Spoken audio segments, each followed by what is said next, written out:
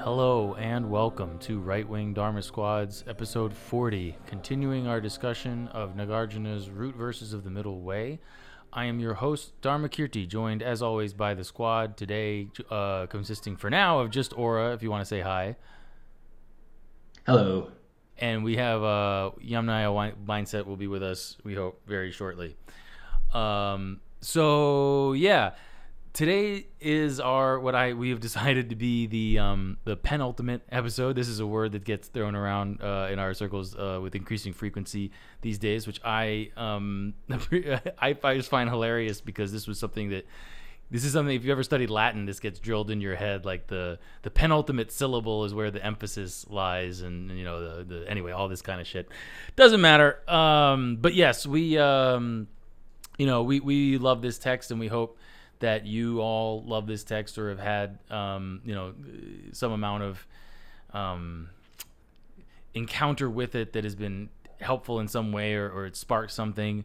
It certainly did for us.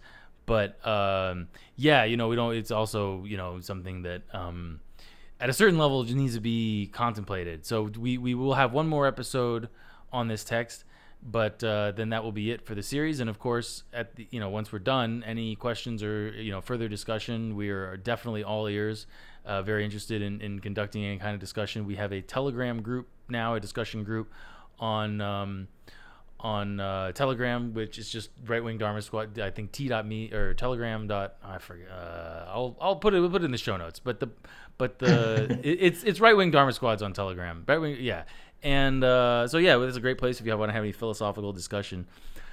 But in the meantime, why don't we also have the show Twitter, which is at Dharma Squads on Twitter. At Dharma Squads on Twitter. So yeah, and that's separated from many of us. So, and that'll just be for the show. So that theoretically should be able to stay up at least for some amount of time. And DK, before we get into the text, I'm wondering if I could just put you on the spot for a minute. Yeah, we didn't discuss this ahead of time, but in our group DM, we were discussing should we take 3 more episodes, 1 more, 2 more, what? And you made a comment about the speeding through of the end, and I wondered if you could explain what that is. It was just funny. I mean, it's kind of extrapolate for me because I don't really know. It's kind of like slash trad slash in a way. The teaching, it's quite typical. Almost universal, at least in like certain spheres, and I think anyone who has any experience with like Tibetan stuff will be laughing as I say this. I would imagine, when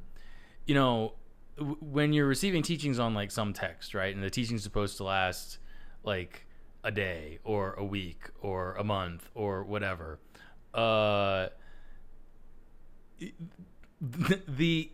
first.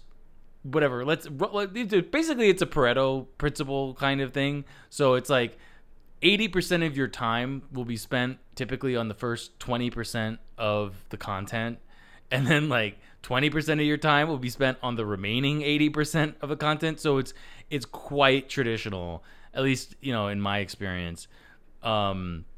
For like when they're teaching a text or especially this kind of philosophical material, often the teachers will go off and they're such like they have such encyclopedic knowledge, they're extremely learned, so they'll just go about their own go off from their own knowledge and relate anecdotes. It's basically a chance for them often to just kind of extemporaneously riff on whatever, and then like three quarters of the time is spent on like a quarter of the material, and a quarter of the time is spent on the remaining 3/4 of the material or whatever. And it's just always kind of funny to they're speeding through and you end up often missing a lot. I had that in mind deliberately when we were doing this. I wanted to try to avoid that, but at a certain level, it becomes like, oh, maybe that's why they do it. It's also like with something like this, it's not that there's some really great stuff in these last few chapters, but like we kind of emphasize, we've said over several times, the basic argument is the same argument he's been making since chapter 1, and so there is in a certain way a lot of repetition. It's just applying that same argument in just very, very slightly different ways to different topics. So there's that aspect to it as well. But you'll see that in settings where there isn't even that, like, things that it's just like, oh yeah, well, maybe like read this on your own. He'll give you like a one word. Oh, this means that. Okay, next, moving on. And I just always found that really funny. It is funny, and I think the mark of a good text is that even if you treat it that way, the whole thing sort of pulls you inexorably towards the end, and is of a piece that whole way. I think I've mentioned it before, and I hope I don't sound like a hopeless normie midwit by mentioning him, but the software developer and entrepreneur Naval Ravikant has who's sort of a great source from well-meaning but sometimes midwittery kind of stuff on stuff. Although not that he's not a smart guy, he clearly is. But anyway, he says about reading, he always loves to read. He encourages people to read, et cetera, et cetera. And he says, if you're reading a book and you're not enjoying it, like, just put it down. Like, just pick up another book, because there's so many other books to read. You owe it to yourself. But then the transverse of that, I was thinking about classes I've had where we've done the same thing. And if you think of like the Brothers Karamazov, for anybody who's read that, you can talk for so long about like the dialogues between Ivan and Alyosha, and the sticky little green leaves in the spring, and the Grand Inquisitor sequence with Father Zosima, and that's like the soul of the book. And this whole second half of the book almost is taking up with the trial of Dmitri, and it kind of drags on, but it pulls you on through it. And at the end, when they're saying like hurrah for Karamazov or whatever, it really hits you like a ton of bricks. But we're getting way off topic from Nagarjuna right now, but I liked your comment about that, and I thank you for expanding on that a little bit. Yeah, of course. It's funny. Anyway, so with that, it's we can maybe dive into the text for the second to last time. The topic the topic of chapter 21, which is where we left off, it says an analysis of arising and dissolution of existence. And so this has to do with time, and it's basically, again, the same argument from before, that, well, like he says, a dissolution does not at all exist either with or without arising. Arising does not at all exist either with or without dissolution. So the basic point here is, again, when we're thinking about, if the basic point is when you're considering a phenomenon, right? You're trying, like, like, I loved your metaphor from a few weeks back, or when it's like the Doom Marine, running down. We have all these like like Nagarjuna is like the Marine, running around killing all these demons, which are our concepts, and everywhere the demons are trying to hide, find somewhere. Please, Nagarjuna, don't know. And then he takes the shotgun of reason and logic and just blows them away. So this is just another instance of that, right? Of the this idea that whatever it is that we're trying to reify, reify means make into a thing, make into, like, hypostasize is another word that gets thrown around in these contexts sometimes. It means basically we have some kind of a mental construct, right? There's some like elaborate concept we've constructed in our minds, and we're trying to find some way to apply that onto our experience, because we want, for various reasons, for our concept, because concepts are comforting in a way. They're like, if you, this is the kind they're of like habitual.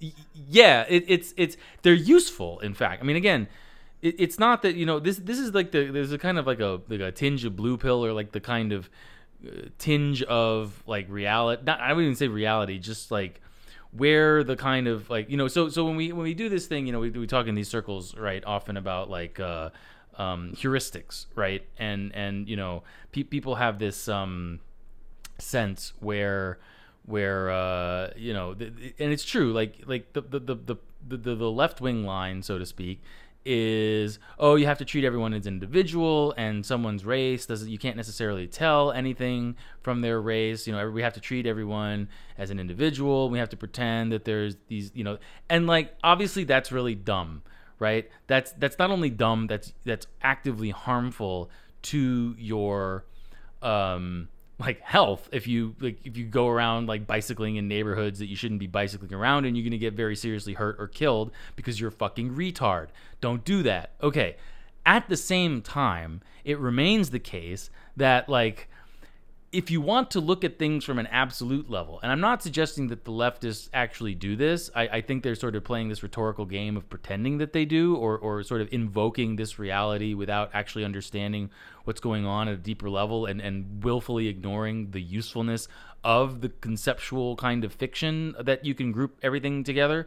But the point is, like, yes, in an absolute sense, right? Like a probability of 0.001 or like, arbitrarily many zeros in between isn't the same thing as impossible, right? So there's never, like, if you want to deal in absolutes, like that's not, it's not going to be, that's not how things work, like basically. But the point is, at a certain level, it remains the case that like you have your concept in your mind of like, certain racial groups are more, they're more inclined towards violence and crime than others. Like that is a probability. That is not an absolute statement of fact. It can be useful. It's more useful than ignoring that reality. At the same time, it's not the case that it's, you're going to find exceptions. What does it mean that you're going to find exceptions? Is that, this concept that we have in our minds only has a certain kind of limited utility. The danger isn't so much in thinking that it has only a limited utility. The danger from Nagarjuna's perspective, or this kind of like what he's trying to get at, is if you reify this concept, if you make it into, if you think that because things tend to work a certain way that we can like, habitually construct this thing, and that it's therefore going to be, a guide to like the reality, that we don't have to worry about it ever being contradicted or something. That's when you get into trouble. That's when you get into problems, is when you think of your concepts as something that have like ontological existence outside of your mind, because they don't, and that's the problem here. So this is the issue that's going on here, is basically, and again, and maybe this is helping clarify or bring it all together now that we're approaching the end. It's that you want to avoid the trap of thinking that your concepts, like as useful as they may be, in which they are in fact necessary for just ordinary existence in the world, if you're interested in more than just ordinary existence in the world, and even if you are like at a certain level, even if you only are interested in ordinary existence in the world, if you're interested in no longer suffering, right? Because the fundamental point here is it's our habit, our deeply ingrained from beginning as lifetimes, our habit to conceptualize that is responsible ultimately at a certain level for us suffering. That's what brings us suffering. So if we want to break that habit, sorry, just let me finish the thought. I'm curious to hear what you have to say. If you want to break that habit, you want to break that cycle, we have to stop conceptualizing. We have to stop thinking in terms of like our things having a real independent existence. And one of the like most sophisticated ways, which is why it's towards the end, that we would do that, is we conceptualize things in terms of like, okay, well, if everything is really instantaneous, right? If every phenomenon, every individual particular like particle or whatever is, only exists for like the instant that it exists, and it arises and ceases in a single instant, and all this, like, you can talk in that way, in a certain way, and maybe that's in a certain way that's a better description than other kinds of descriptions we could make about, for example, things being permanent. However, the key point is even that it fail because it's a concept, because it's like a story we're telling about stuff. It doesn't really work if you analyze it. Sorry, that was long, but I just wanted to throw that out. I'm curious to hear what y'all have to say. Oh no, I mean that's very true. Like concepts are, absolutely necessary for just day-to-day existence. I mean, say something like the law of non-contradiction. If you want to do any kind of just, analysis of what appears before us and just to make decisions, it's absolutely necessary. But when you really break it down and look at it and are really wondering what's going on, it becomes less and less tenable, and these concepts become a bit more, it becomes pretty clear that they're just provisional or useful, but not really reality as it actually is. When I drew breath suddenly in the middle of your what you were saying there, Dharmakirti, it's because I wanted to agree wholeheartedly with what you're saying about like what is the importance of seeing through these kinds of concepts and stuff. Like, why is Nagarjuna's project even a worthwhile project. And it comes back to the fundamental question of all Buddhism, which is suffering and the end of suffering. And it is in, we have useful concepts that can be either, probabilistically true, like the ones you were talking about, or ones that seem more sort of true according to the laws of physics, like, the sun will rise in the east tomorrow and not in the west. Whether it's those kinds of concepts or some of these more arcane and subtle concepts, especially the arcane and subtle concepts like the idea of arising and passing away, the very concept of time and things like that, it's because you cling to them. You cling to concepts. And ultimately, of course, the project is to do away with the clinging to the sense of the self.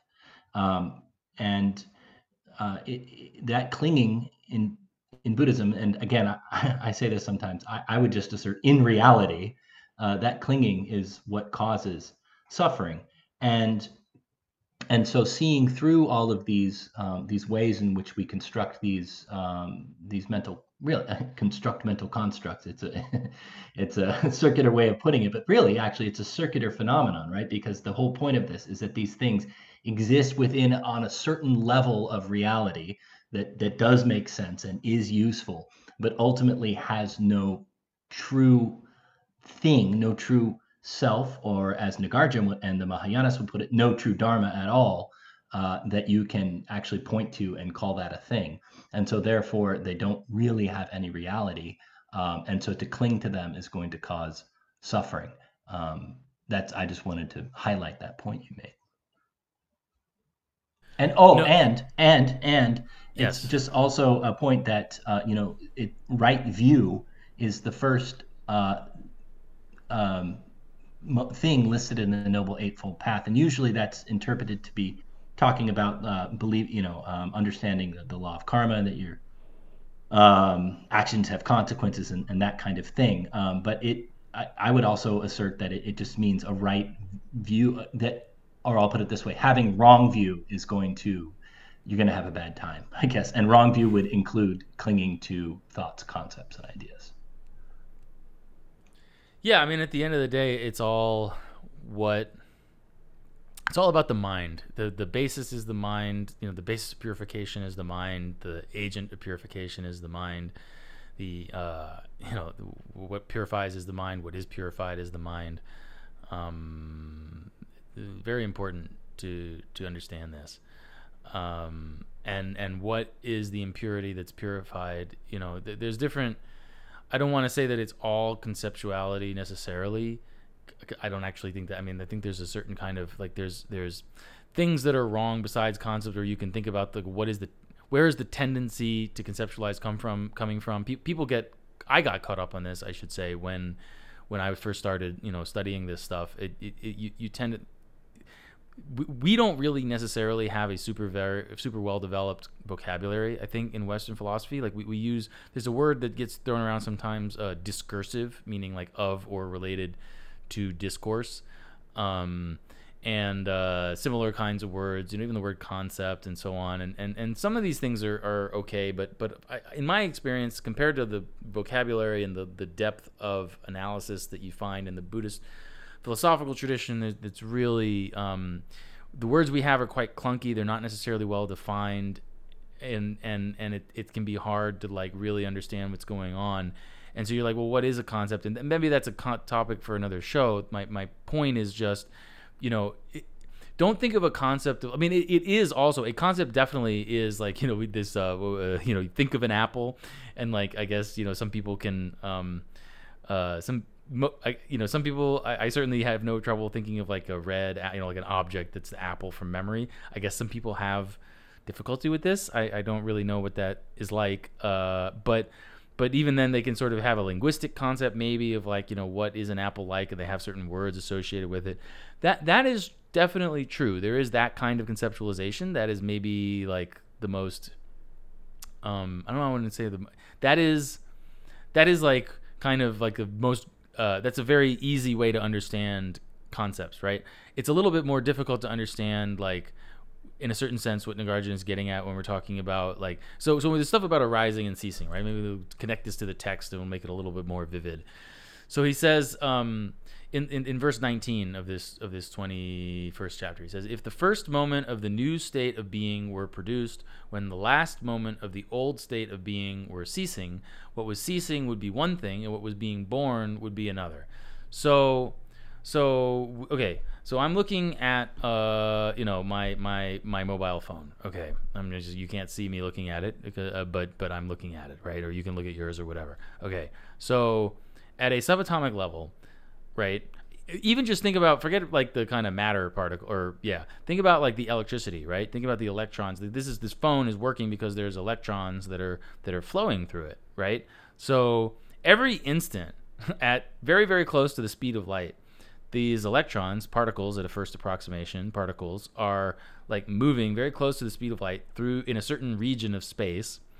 And this object that I'm looking at, right? If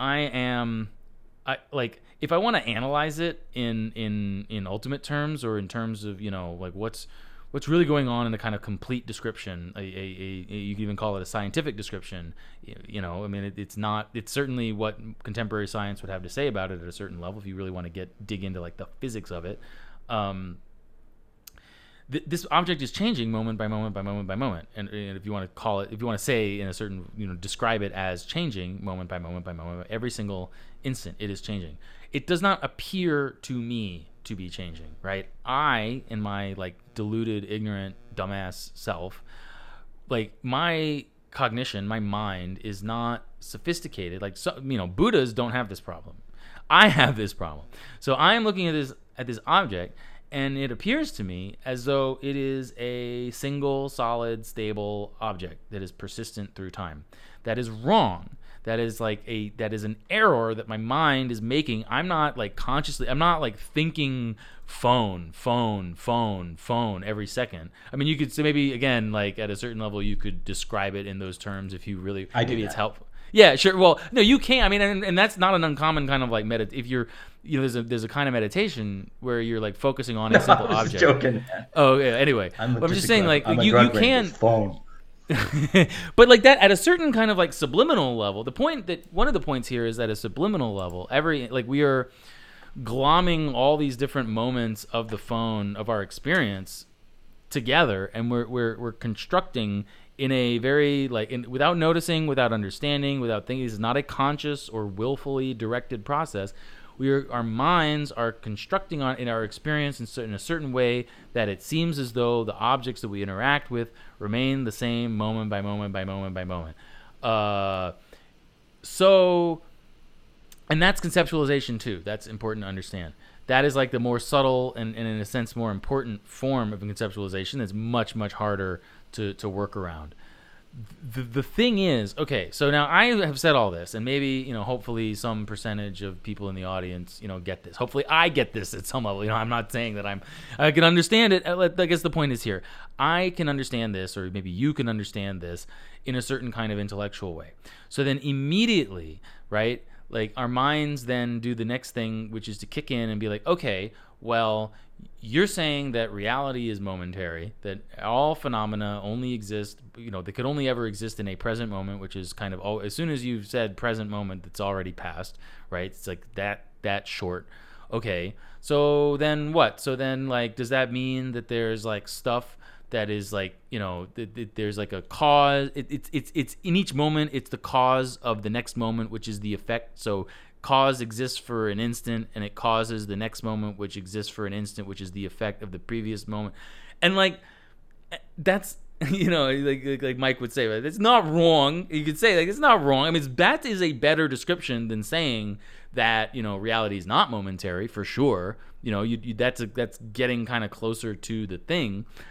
However, and this is where Nagarjuna's point is, he says, if the first moment of the new state of being, if it were the kind of thing that were really produced when the last moment of the old state of being were ceasing, then what was ceasing would be one thing, what was being born would be another. In other words, if it were really true that the intrinsic, inherent nature of the present moment were one thing, and such that it produced a next moment which had a completely different. We would have to have. I mean, what other? I mean, think about it. Like, what else would it mean for something to be momentary, other than for the next moment to have the nature of being something that's different from the thing in the present moment? It has to have it. Otherwise, it wouldn't. Otherwise, it'd be the same thing.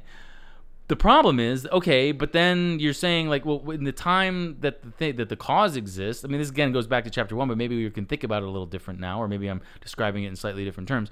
At the moment of the cause, the effect doesn't exist. At the moment of the effect, the cause doesn't exist. So what are you really talking about when you're talking about, like, a continuum of, like, the phone, like this thing that we're calling a phone that seems to exist moment by moment by moment by moment? Like, if it really were the kind of thing that we could have this description of reality as momentary in this kind of a way, like, it just falls apart under its own weight. That doesn't, like, it doesn't make any sense. Like, what are you saying, that the previous moment,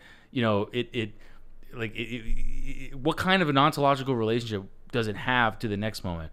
As soon as you try to account for that, if they're the same, then you've violated momentariness, and you've also violated common sense, because this, the electrons in this thing are flowing nearly at the speed of light, instant by instant. If you're saying that they're different, then what kind of a relationship is it that they have to each other? And so the point is that the danger, the error, the mistake, the problem that we have is that we are telling this story about the object, every the water bottle, the toilet, whatever, the computer, anything, like all the objects in our day-to-day lives, we interact with them. We have certain kind of conventional interactions with them. If we didn't, we would starve. We would die of thirst. Like, we need to be able to say, that's water, that's food, that's going to kill me, that's going to make me feel pleasure, whatever. Like, if we didn't have that ability to a certain level, it's important for survival, but it's also misleading. It's also wrong in a certain way. And so the training consists at a certain level in being able to work our way through, like, okay, well, we have these cognitive mechanisms from, evolution over billions or whatever, infinite time, so to speak, in beginning with samsara. That's good. It's good that we have these human bodies, that we have these human lives, but we need to learn how to see reality clearly. We need to learn how to see reality as it really is. And reality as it really is escapes all of these kinds of concepts. YM, do you want to jump in? Because I have something to say, but I don't want to walk all over everybody. I mean, not really. It's I think DK put it better than I could. It's not only that that man doesn't step in the same river twice, not only because the river is different, but because the man is not the same either. And DK already knows this, but just for the sake of clarity, the rubber really hits the road for all this kind of analysis, not when we're talking about phones and water bottles and the stuff in the room, but with interior phenomenon, if you want to call them that, which is why we meditate, because we ascribe the same sort of reality that we do to objects and things like that. We use that same process about our own internal lived experience. And when you sit in meditation, there's sort of an analogous phenomenon that to what DK was saying about, like, you can very grossly look at the phone like, oh, this thing doesn't change. And then you could look more subtly and be like, oh, well, there's electrons moving around and they have little moments. But then look even more subtly in the way that Nagarjuna is explaining, or more profoundly, maybe I should say, and you can see that even that breaks down. There's a similar process that goes on during meditation. It doesn't just have to be during meditation, but the reason we meditate is because it's very difficult to see, and so you eliminate outside distractions, turn the gaze inward, and observe what's going on in your own mind, and you're doing the same thing. So you can have very gross things like a flash of anger that's overpowering, and then you can, if you're meditating, you can sit through that, and then you can see how that it arises, it passes away, and then you can look more subtly, and the next time you encounter that same sort of feeling, you can sort of see that there's a little layer beneath that where it's about to arise, but it hasn't arisen yet. And then that sort of helps you to see through that gross flash of anger, because you're like, oh, wait, there's this other weird little trigger happening under there. Huh, what's that thing?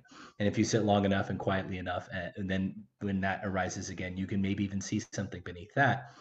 And all phenomenon can be viewed this way, or it's almost wrong to say that they can be viewed that way, because the viewing is what makes you realize that the phenomena themselves don't have any reality in and of themselves.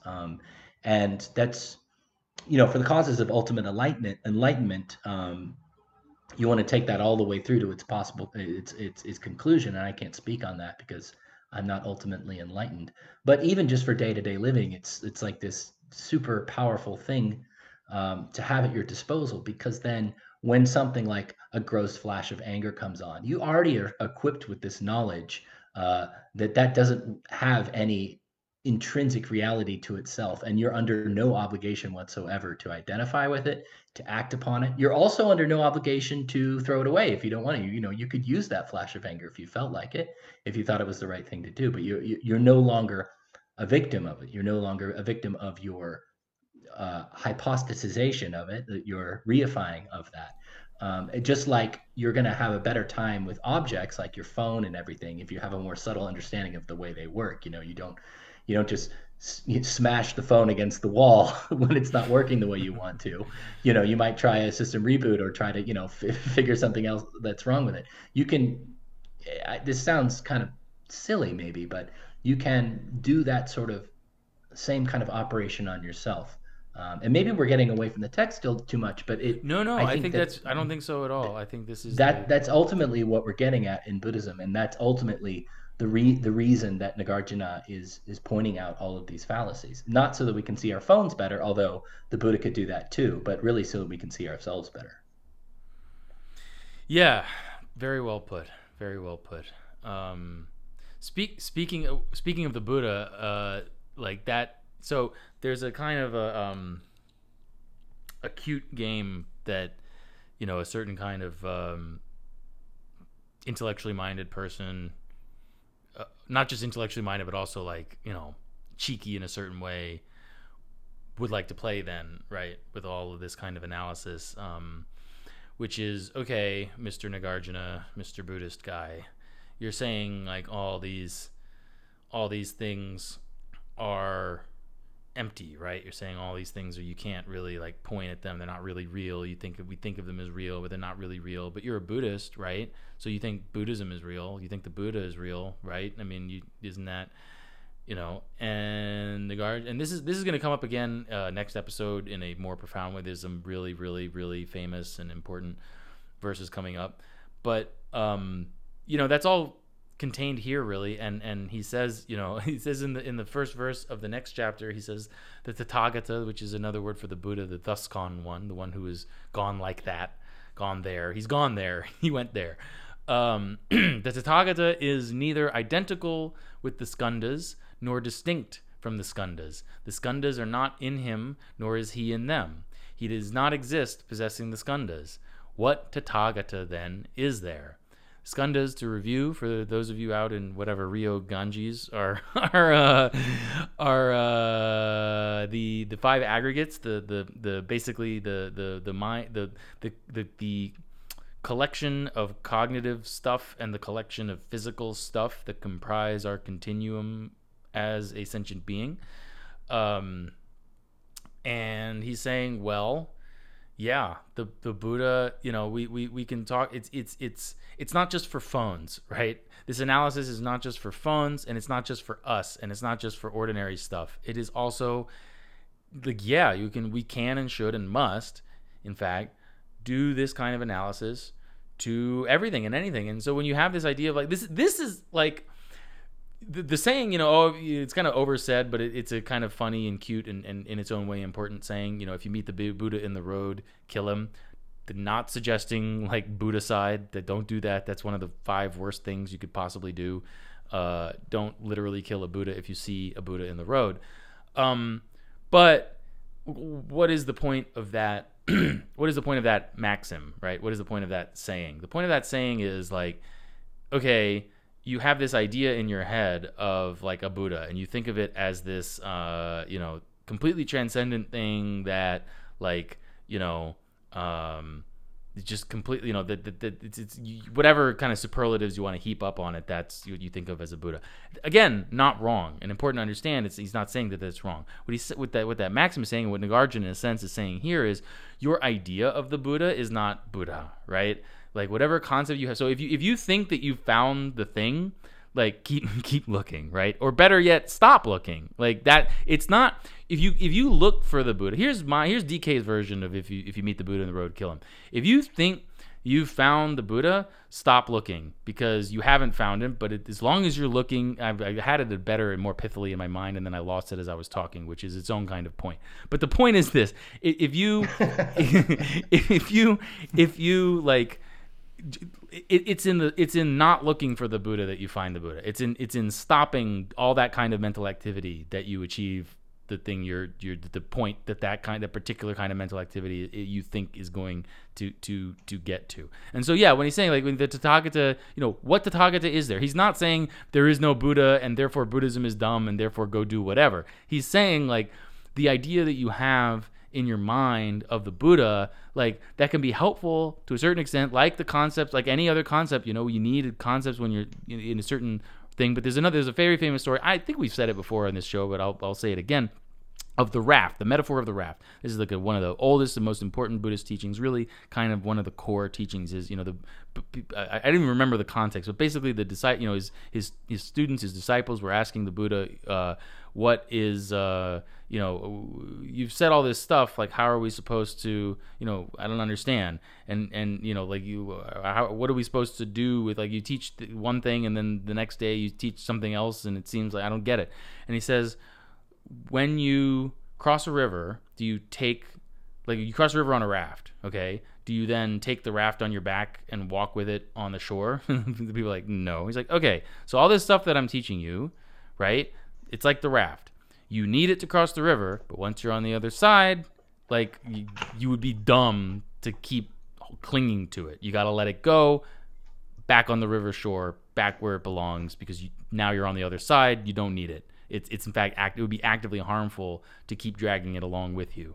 And so that's the point here is he's not saying there is no Buddha and there's no such thing as enlightenment and physical. This is one of the kind of verses. This is one of the kind of points where these atheist types, these Stephen Batchelor types we've talked about before, somewhat with the California Dharma, but it's a little bit of a different thing. It's more like the atheists, I'm going to take Buddhism as quote unquote philosophy and ignore all this quote unquote supernatural stuff I don't like, versus like, let's have mindful orgies and watch porn mindfully kind of thing. It's a slightly different thing. This is one of the kinds of things that they love to latch onto, because it seems like if you're dumb or not really paying close enough attention, then maybe Nagarjuna is saying like, oh, okay, well there is no Buddha, the Buddha's inside you all along. And again, you don't want to say like, yeah, that's true to a certain extent in a certain way, kind of, but like you got to understand, even that is like what people who do that fail to understand is that they're then just reifying another layer of idea. They've just kicked it back up another layer instead of stopping the process entirely, cutting it off at the root. I did the classic podcaster thing where I was like, yeah, blah, blah, blah, blah, blah, blah, but I was muted the whole time, and I was like, why sorry, is bro. Can you? The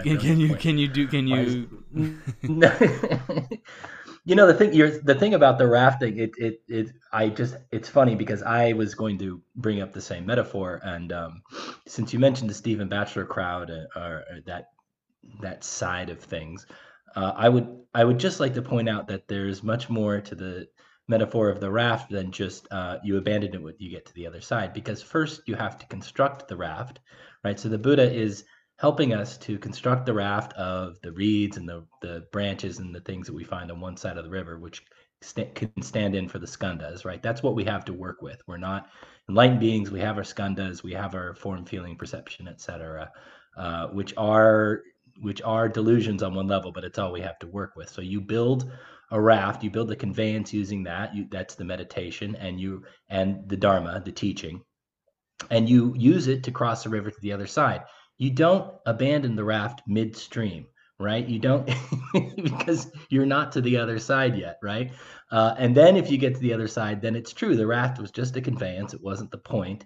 and to cling to the raft would be stupid because you don't need it anymore. And so clinging to the idea of the Tathagata, clinging to the idea of the Dharma and everything, ultimately these are to be abandoned too. But the California Dharma types often will sort of use this metaphor as like a way of saying like yeah, you could say that they're on the near side of the river. They haven't crossed it yet. And they have the raft, and they're like, well, I don't even need this raft. And they just toss it aside, and they're like, I'm enlightened. And they're still sitting there like in total unenlightenment of darkness. Or they never even bothered to start trying to build the raft. Or they got a little way across the river, and they're like, I don't need this raft because I'm so enlightened. And Buddha says I don't need it. It's just a pet peeve of mine, yeah. Once you're fully enlightened, yeah, then the last step is to drop the raft. It actually is really ironic in a way when they would cling to this kind of metaphor of the raft as a justification for secular dharma. I mean, when you consider that emptiness is basically a thing to dispel metaphysical views, and what Stephen Batchelor is essentially trying to do is take Buddhist philosophy and then beat it into agreeing with scientific materialist metaphysics. So it's like pretty much the like opposite of what using the raft to like, I don't know, like stay on, like I mean, sitting on the raft on the shore and like paddling around in the mud or something. Anyway, sorry. I mean, he's just like walking into it with this pre-existing metaphysical view of basically scientific materialism and saying, okay, we're going to force Buddhism to agree with this, and so let's pick and choose what allows me to hold on to this worldview. Yep. Yeah, you can see the DK. You can see the roots of the Zen. Famously, Zen is. Now you'll have to correct me with how I'm wrong here, but obviously it's a Mahayana school, and it's very heavily influenced, at least in some sectors, by the Tibetan teaching. Am I correct on that? You're asking if Zen is influenced by Tibetan teaching? Yeah. I don't know. Zen is the Japanese transliteration. I mean, okay, yeah. Yeah, I know it's birthed out of China and everything, but I'm just no, it's earlier. Chan is I don't actually not all super up on this, but Chan developed around the time that Buddhism was first moving into Tibet, and there was some cross-pollination, especially in the early period from like around 700 to around 900. It's a kind of very interesting period that historians and these kind of people are interested in. I don't know much about it, but I do know that like there's a very famous site called Dunhuang.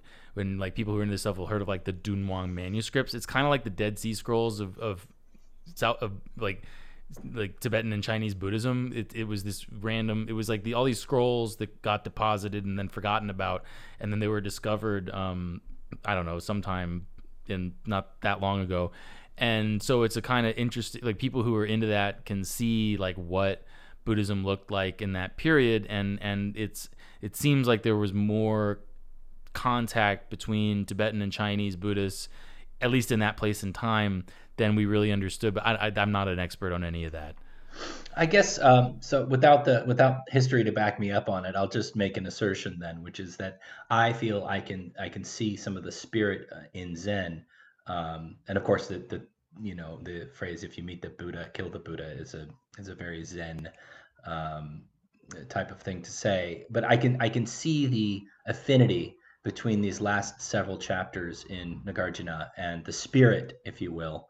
Well, I see that's all in the perfection. That's what I'm saying. That's all the perfection of wisdom stuff. Like that's all coming. I mean, I think there's a there's a tendency. We've talked a little bit about this, but maybe for people to refresh their memories, the dividing line between the Mahayana and the non-Mahayana, or you could call like mainstream Buddhism or original Buddhism, Theravada. Theravada is not the greatest word for what I'm talking about. I mean, that is the representative today of that tradition, but anyway, doesn't matter. Point is, historically, like the big thing that changed was you got the Mahayana, like there was this class of, we had the old sutras, the old like discourses of the Buddha, where usually the Buddha would talk, deliver a lesson, and the monks would listen. Sometimes it was someone else. And then you got these sutras that were calling themselves Mahayana sutras, and the kind of like the real defining one was the perfection of what they called themselves, the perfection of wisdom, which like it's all contained in the Heart Sutra. And we'll maybe do an episode on that at some point, or maybe this would be a good. I mean, in a way, this is what this is all about. I mean, Nagarjuna, like that's just condensed Nagarjuna, so it'll be good to maybe do that having done Nagarjuna. But it's all like, yeah, like basically, form is empty of form, emptiness is empty of emptiness, the Buddha is empty of Buddha, and this kind of stuff, and that kind of understanding of what it means to be, what like this rhetoric of emptiness is at the heart of Mahayana Buddhism, and that's true for every Mahayana tradition. That's true for Yogacara as well. It just kind of gets whatever they talk about it in certain different ways. It's more of a kind of meditative emphasis in a certain sense, but that's what when we're talking about like the if you meet the Buddha, kill the Buddha. That's really what that's saying is Buddha is empty of Buddha. That's another way of like putting it. And just maybe a little bit more kind of like it's jarring you out of your complacency of thinking about it's one thing to say Buddha is empty of Buddha for a certain kind of person, a certain kind of maybe very philosophically minded person. That would be very jarring, maybe more jarring than if you meet the Buddha, kill the Buddha. For like 99% of people or more, if you meet the Buddha, kill the Buddha is like it has a visceral impact in a way that the philosophical statement might not. Do you want to queue up the next chapter, and I'll just read off a couple of these comments here? Yeah. Well, why don't you just read the comments first? Okay. Yeah. Buddha Linkola says, "Where is Storm King? Miss him, TBH." Yes. So do we. Ayalin Sigurthar daughter says Shingon is the Japanese sect inspired by Tibetan Vajrayana, as far as I know. Not Tibetan Vajrayana specifically. It is Vajrayana, but like the lineage is separate. Yeah. The founder of Shingon, Kobo Daishi, received the texts that were the basis of Shingon from a couple of monks originally from Afghanistan, if I recall correctly, who had moved to China after the Muslims were destroying everything there. And that's where that came from. The Tibetan tradition came pretty much directly from India. So it's the same overall Vajrayana tradition, but from a different lineage. They also, they got it earlier. They got it an earlier. It's a whole, that, I do know a little bit about this. My understanding is, so in Tibetan Vajrayana and Tibetan Tantric Buddhism, there's like, basically they have the whole history of Indian Tantric Buddhism all the way up until the Muslims came and killed everyone, which includes a lot of later developments, specifically stuff that you could call like tantric yoga, like psychosexual practices and things like that, and certain other kinds of advanced meditation. The Shingon stuff is entirely within what the Tibetan tradition would call Mahayoga, which is a certain kind of, it's mostly like in for people in Tibet stuff, it's associated with the Guhya Samaja Tantra type material of like, you are the central deity. It's basically like a royal metaphor of like, there's a king who's the deity who's surrounded by a retinue and blah, blah, blah. Like that's the kind of, that it's like kind of Tantric Buddhism 101. Not in the sense of being less important or less profound, it's entirely, it's a different approach. It's a different approach than like, all the kind of subtle body stuff. But all that subtle body stuff happened as a historical matter. You start seeing those kind of texts and practices develop somewhat later in India, and the Tantric Buddhism that they got in Japan, it moved to Japan before those developments happened for the most part. Cool. Vinami says, it is popular to water down enlightenment and even attainment of meditative states in American teachers. I suppose they think, hey, I've been practicing for decades, so surely I have these attainments. In fact, it might be better to step back and question if the practice has been done properly. Excellent comment. It's sad, totally, but you do see occasionally. It's I don't know about. I can't speak to like so-called teacher. I mean, my thing that I'm plugged into. I'm not plugged into those like modernist Western or secular type things, so I can't really speak to them. I have met people who, they've been practicing for years, or they did a 3-year retreat or multiple 3-year retreats, and it didn't seem to do them much good, and that's really sad. Maybe not in this lifetime, but it's who knows what'll happen in the future. Um, I just read a couple. Tom Colbert says, I knew one Tibet monk. He loved Chick-fil-A. Based. That's it. That's it for now. And hello, Will. So yeah. So the last chapter that I wanted to discuss today, and this is sort of like just another, again, we're examining the same thing from lots of different aspects, but this is, I think, is a little bit different maybe than what we've seen so far. He says in verse 1 of chapter 23, he says, desire, aversion. I'm actually just going to read a couple verses all the way through, because I think it's not that hard to understand, and it'll be helpful, and then then we can maybe talk about it for a bit. He says, desire, aversion, and delusion. So the three, like from a basic Buddhist perspective, the things that we're supposed to be on the lookout for. We could even say lust, hatred, and stupidity is maybe a little bit more kind of getting at what that's about, are said to arise from false discrimination. These arise in dependence on the good, the bad, and false conception. What arise in dependence on the good, the bad, and false conception, those things do not exist intrinsically, for all the reasons as we said, that nothing exists intrinsically. We've proven that. Therefore, the defilements are not ultimately real. If the object of lust and the object of hatred do not exist, then lust and hatred, how could lust and hatred exist? Neither the existence nor the non-existence of the self is in any way established. So we can't, to say the self exists, that's obviously wrong. To say the self does not exist, like what would that even mean, as we've analyzed in the past?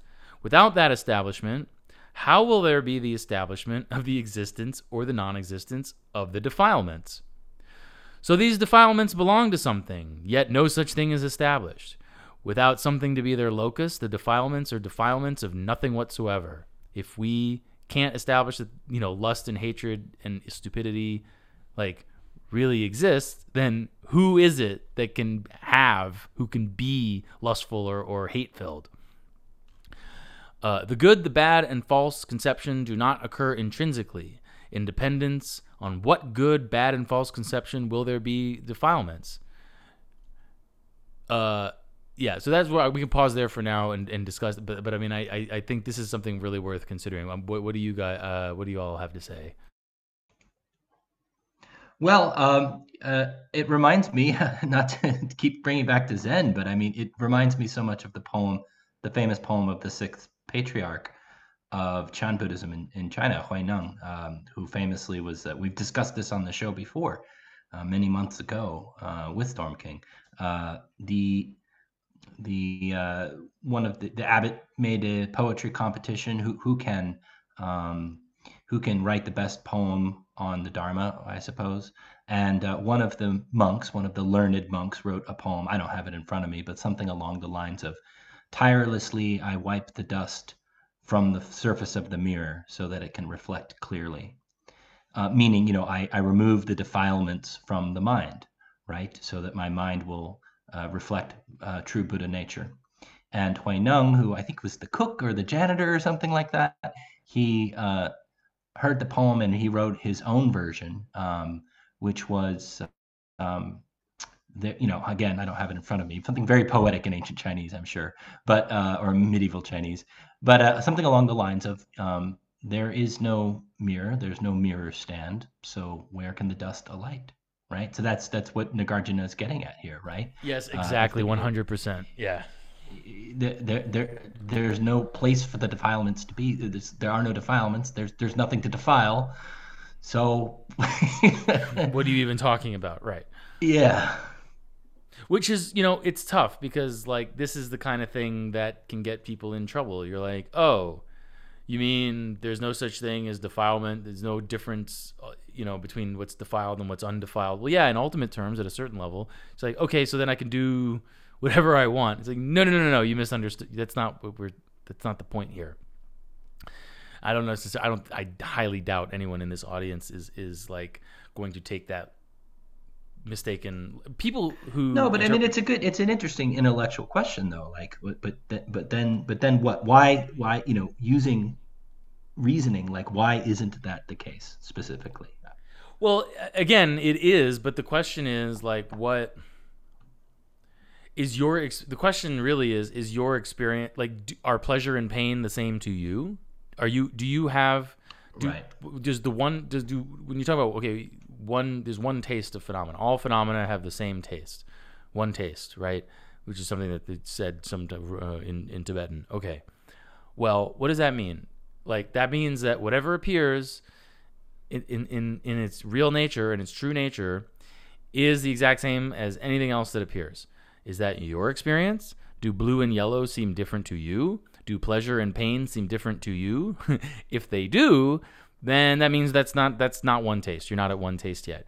And so, like, when you say, like, okay, there's no defilement, there's no undefilement, like, it means, as long as these things are appearing different to you, as long as, like, you seem like, it seems like there's pleasure and it's different from pain, and you want to get pleasure and you want to avoid pain, all of which is perfectly, like, again, we're at a certain level, what this is about is, like, how do we get the sublime happiness to end all happiness that we never have to suffer again, right? That, I'm not saying there's something wrong with wanting to avoid suffering, quite the opposite. It's just a question of, like, when you're talking at this level of, in ultimate terms of, there's no ultimate difference. When you look for the nature of defilement and you look for the nature of, what's undefiled, and you can't find a real nature of something that's defiled, and you can't find a real nature of something that's undefiled, and therefore, in some sense, which is true, there is no difference between what's defiled and what's undefiled. Like, rationally speaking, when we're doing this kind of analysis, that's true.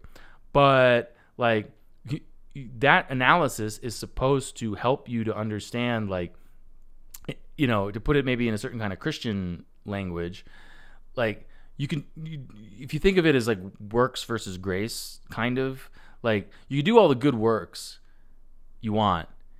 It's not that it's not important. It's not that it's not necessary. It's that it's insufficient. It's that like, it's not about, like, how many good works do you do. It's because at a certain, you maybe kick this back a notch and say, like, at a certain level, if you are doing good work, like, if you have this idea in your mind of, like, okay, well, I am defiled and I need to purify my mind, and therefore I'm going to do all this stuff to purify my mind. I'm going to, blah, blah, blah, whatever.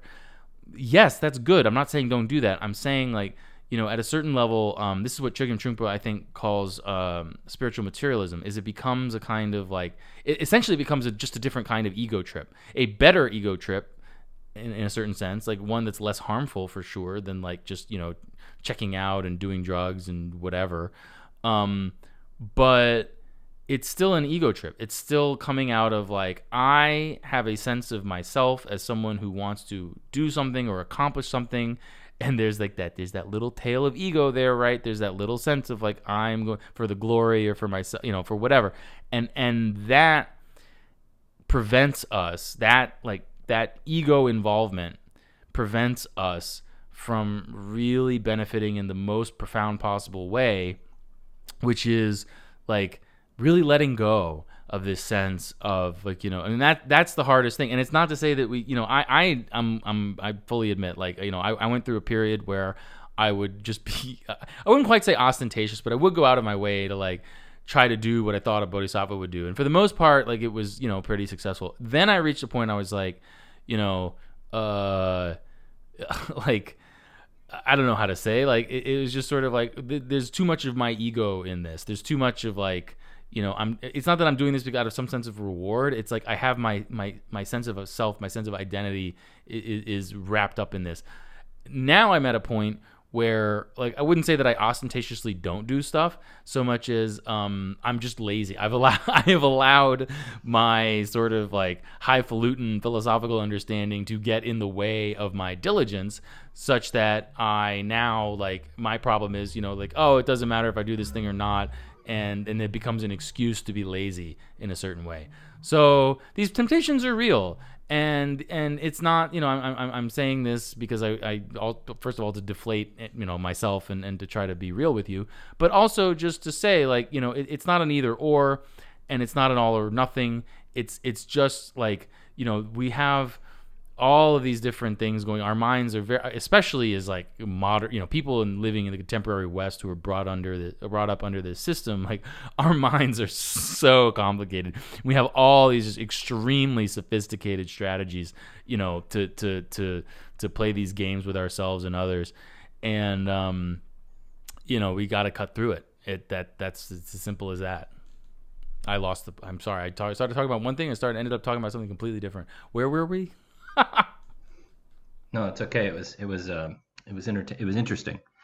Yeah, I mean, it's the path consists of virtue, concentration, and discernment, and I like to remind myself of that often because, you can get these sort of grotesque versions of these caricatures of what Buddhism is like if you focus on one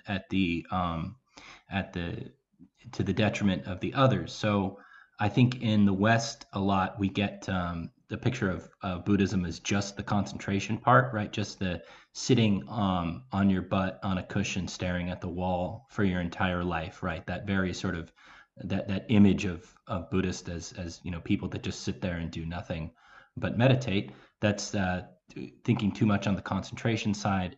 The discernment side also, I think, when people get cute with interpreting texts like this Nagarjuna, or like some of the more pithy Zen sayings, or some of the metaphors from the actual teaching of the Buddha, and they think, oh, isn't it how clever I've figured out that that there's no mirror and therefore I can do anything I want, right? That's just saying, first of all, that's not really discernment, of course, but it's like a play acting, it's like an ape putting on lipstick version of of discernment. And then there's the virtue side, which I don't think gets a lot of play in the West, unfortunately, but we've done several, or at least a few shows on that side of things, morality in Buddhism, and that is very key.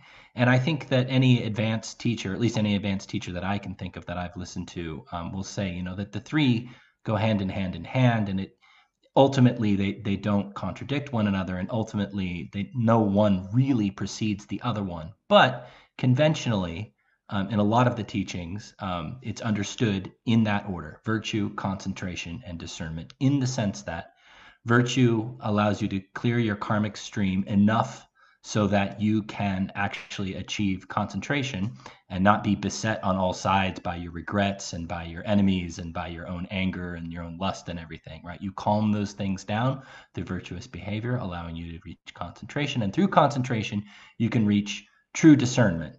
So it's not the same, entering jhana, states of jhana is not actually the point, right? The states of jhana are there so that you can reach real discernment, real enlightenment on these issues. So I know that phenomenon you're talking about, and I've totally been guilty of it myself. I've been guilty of all three of those. Yeah, I mean, you cycle, and so it's just sorry, go on, YM. Oh, I guess, or if you wanted to finish first, or no, please jump in. Okay. Well, I mean, it seems that at least when it comes to just right action and ethics in general among Western Buddhists, I think with the California Dharma type people, there's a tendency to read the very real, like there's the tendency within Buddhism towards a kind of flexible sense of ethics into just ignoring it entirely and focusing entirely on the concentration bit so they can continue to do basically whatever they want. And the thing is, I mean, while, this analysis here on an ultimate level, maybe we could say one thing, it is ultimately necessary to consider ethics as part of the overall path to get the result that we're trying to get here. So it can't be dismissed entirely. And that's something that I think gets overlooked a lot, unfortunately. Yeah, yes, it does. Tom Colbert asked a tough question, and I don't want to go all the way down this rabbit hole because it's a whole episode in of itself, and we have actually addressed it before, but he said, please tell us about the Buddhist attitude towards killing other than murder, which is obviously wrong. And I would give my short version, DK, if you want to jump in after. Please, I would just say that the problem with immoral behavior ultimately in Buddhism, in all cases, whatever kind of immoral behavior it has, is that it incurs karmic debts as a feature of just the way the universe works. And killing could be sometimes justified, but you probably don't understand, not you, Tom, but you as a human being, probably do not understand the ramifications of killing, and so it is to be avoided if at all possible. Killing is a extremely big karmic debt, and it's supposed to be avoided. But it's not that it's immoral in and of itself and can never be justified. So the technical term for, so first of all, yeah, that's a great point, and everything Ora just said. The only thing I want to add is, well, I guess two things, but the more important one is, first of all, that there is no distinction between killing and murder, really, in Buddhism. Like, killing is murder. I mean, maybe, I don't know even really, I mean, it's an interesting kind of philosophical question, but the technical term in Buddhist ethical analysis is basically you're cutting the continuum, or you're cutting the lifespan. Like beings, we sort of discussed before, like we have a psychophysical continuum. We have our minds and our bodies are sort of feeding off each other and conditioning each other at every moment, and until we die, at which point our body continuum stops and our mind continuum goes on.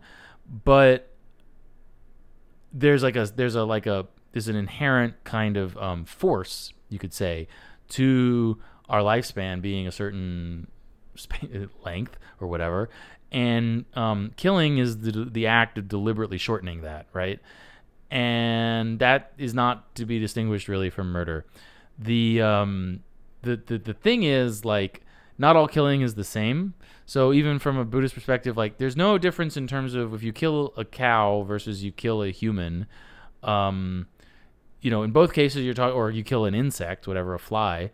There's no difference in terms of what are you doing. Well, there's a sentient being that has a certain, there's a life force that they have that would keep them alive for a certain amount of time, and you're cutting the continuum of their life force, right? And that's equally the case whether you're talking about a mosquito or a cow or a human. The difference is that, at a certain level, the karmic consequences are not like human beings, because, especially human beings who have the freedoms and advantages. We've talked about a little before, but basically it means you have the ability to understand the Dharma, and therefore to advance on the path and to enlightenment and become a Buddha and really benefit beings in a profound way. Humans are it's taught it's the best possible platform in all of samsara, in the entire multiverse. Like this is the best kind of birth that you could get, because it's the most effective. It's the best way that you could, like, it's the best platform for reaching enlightenment. So killing a human being who, with the right kind of orientation and education and so on, could learn the Dharma and advance on the path towards Buddhahood, that's much worse than just killing a random mosquito. Doesn't mean it's okay to kill mosquitoes, just means the consequences aren't quite the same. So, yeah. The other thing to add to that is just like there's a very famous story about Captain Compassion, and we can talk about it another time. There's certain circumstances, like one of the things that distinguishes Mahayana Buddhist ethics from, like, quote unquote mainstream or whatever Theravada Buddhist ethics, is the Mahayana, and in particular Tantric tradition, is a little bit more ambivalent about, like, yeah, sometimes you can kill it and it's okay, but that really comes down to motivation. And, like, do you have compassion for the person you're killing? Is it really out of a deeply felt sense of, like, you're stopping them from like, you understand that by killing them you're doing something wrong, but that you're, in doing this wrong thing, you're saving them from doing things that are much worse. Kind of like, you get it's hard for a Kantian at a certain level, as I understand it, to or certain kinds of people operating under certain kinds of ethical theories. Like, a dude has... It's just hard for a Kantian. Well, that too, but a dude has a finger on a button that'll nuke the entire planet, right? Like, can you kill him ethically or not? And, like, some kinds of ethical theories, including, I believe, Kantian type ethical theories, it's a real problem to say, like, that it's okay to kill this guy who's going to nuke the entire planet. Whereas from a Mahayana Buddhist perspective, it's like, no, you fucking kill that dude. What the fuck is wrong with? Just fucking kill him. Just do it. Like, so that's the difference. But that's, again, like, is that even really a real scenario? How often do those kind of scenarios even come up? And is that the same as like, you know, when you just want to eat meat, for example? You know, no, it's not the same. We can. I just wanted to round out maybe this. If we were good with that, guys, just to finish this, there was one last like point I wanted to make in this chapter. Yeah. So then he goes somewhere really interesting. So the opponent says in verse 7, concerning desire, aversion, and delusion, I prefer, because whatever, lust, hatred, and stupidity. There is constructed 6 kinds of objects taken as real: color, sound, touch, taste, smell, and the object of inner sense. So in other words, he's saying like, okay, well, when you're saying, like, Nagarjuna, you have argued that the these qualities, these affective states, you know, these defilements of lust and hatred and so on, they're not really real. But like, you know, there's a world of objects. There's a world of iPhones and airplanes and you know, houses and women, and well, women aren't real, but you take my point that there are these there's a world of objects out there. These are the objects of our senses, and this is what gives rise to aversion, as the commentators say. It is on the basis of our experience in these 6 modalities that we construct objects, things that have color, taste, and so on. And these objects are what we take to be pleasant or unpleasant, and about which we have false conceptions. Our taking some object to be pleasant is what gives rise to desire. Our taking something to be unpleasant is what gives rise to aversion. Our falsely conceiving something, as for instance enduring, is what gives rise to delusion.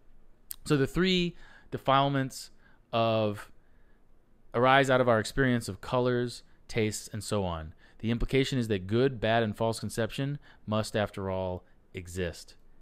And Nagarjuna replies, they are only colors, sounds, tastes, touches, smells, and objects of inner sense, similar to the city of the Gandharvas, like a mirage, a dream. And he already mentioned this city of the Gandharvas in chapter 7. We covered that, I believe, but it's a metaphor to like these invisible sky beings, the mythological creatures that exist. I mean, Nagarjuna is not, you know, the Gandharvas, I mean, it's kind of like whatever, you know, unicorns or something in Greek mythology. It's not something that doesn't exist at all, but it is something that is like just beyond, you know, it's not really real either. I mean, it kind of is saying that they don't exist.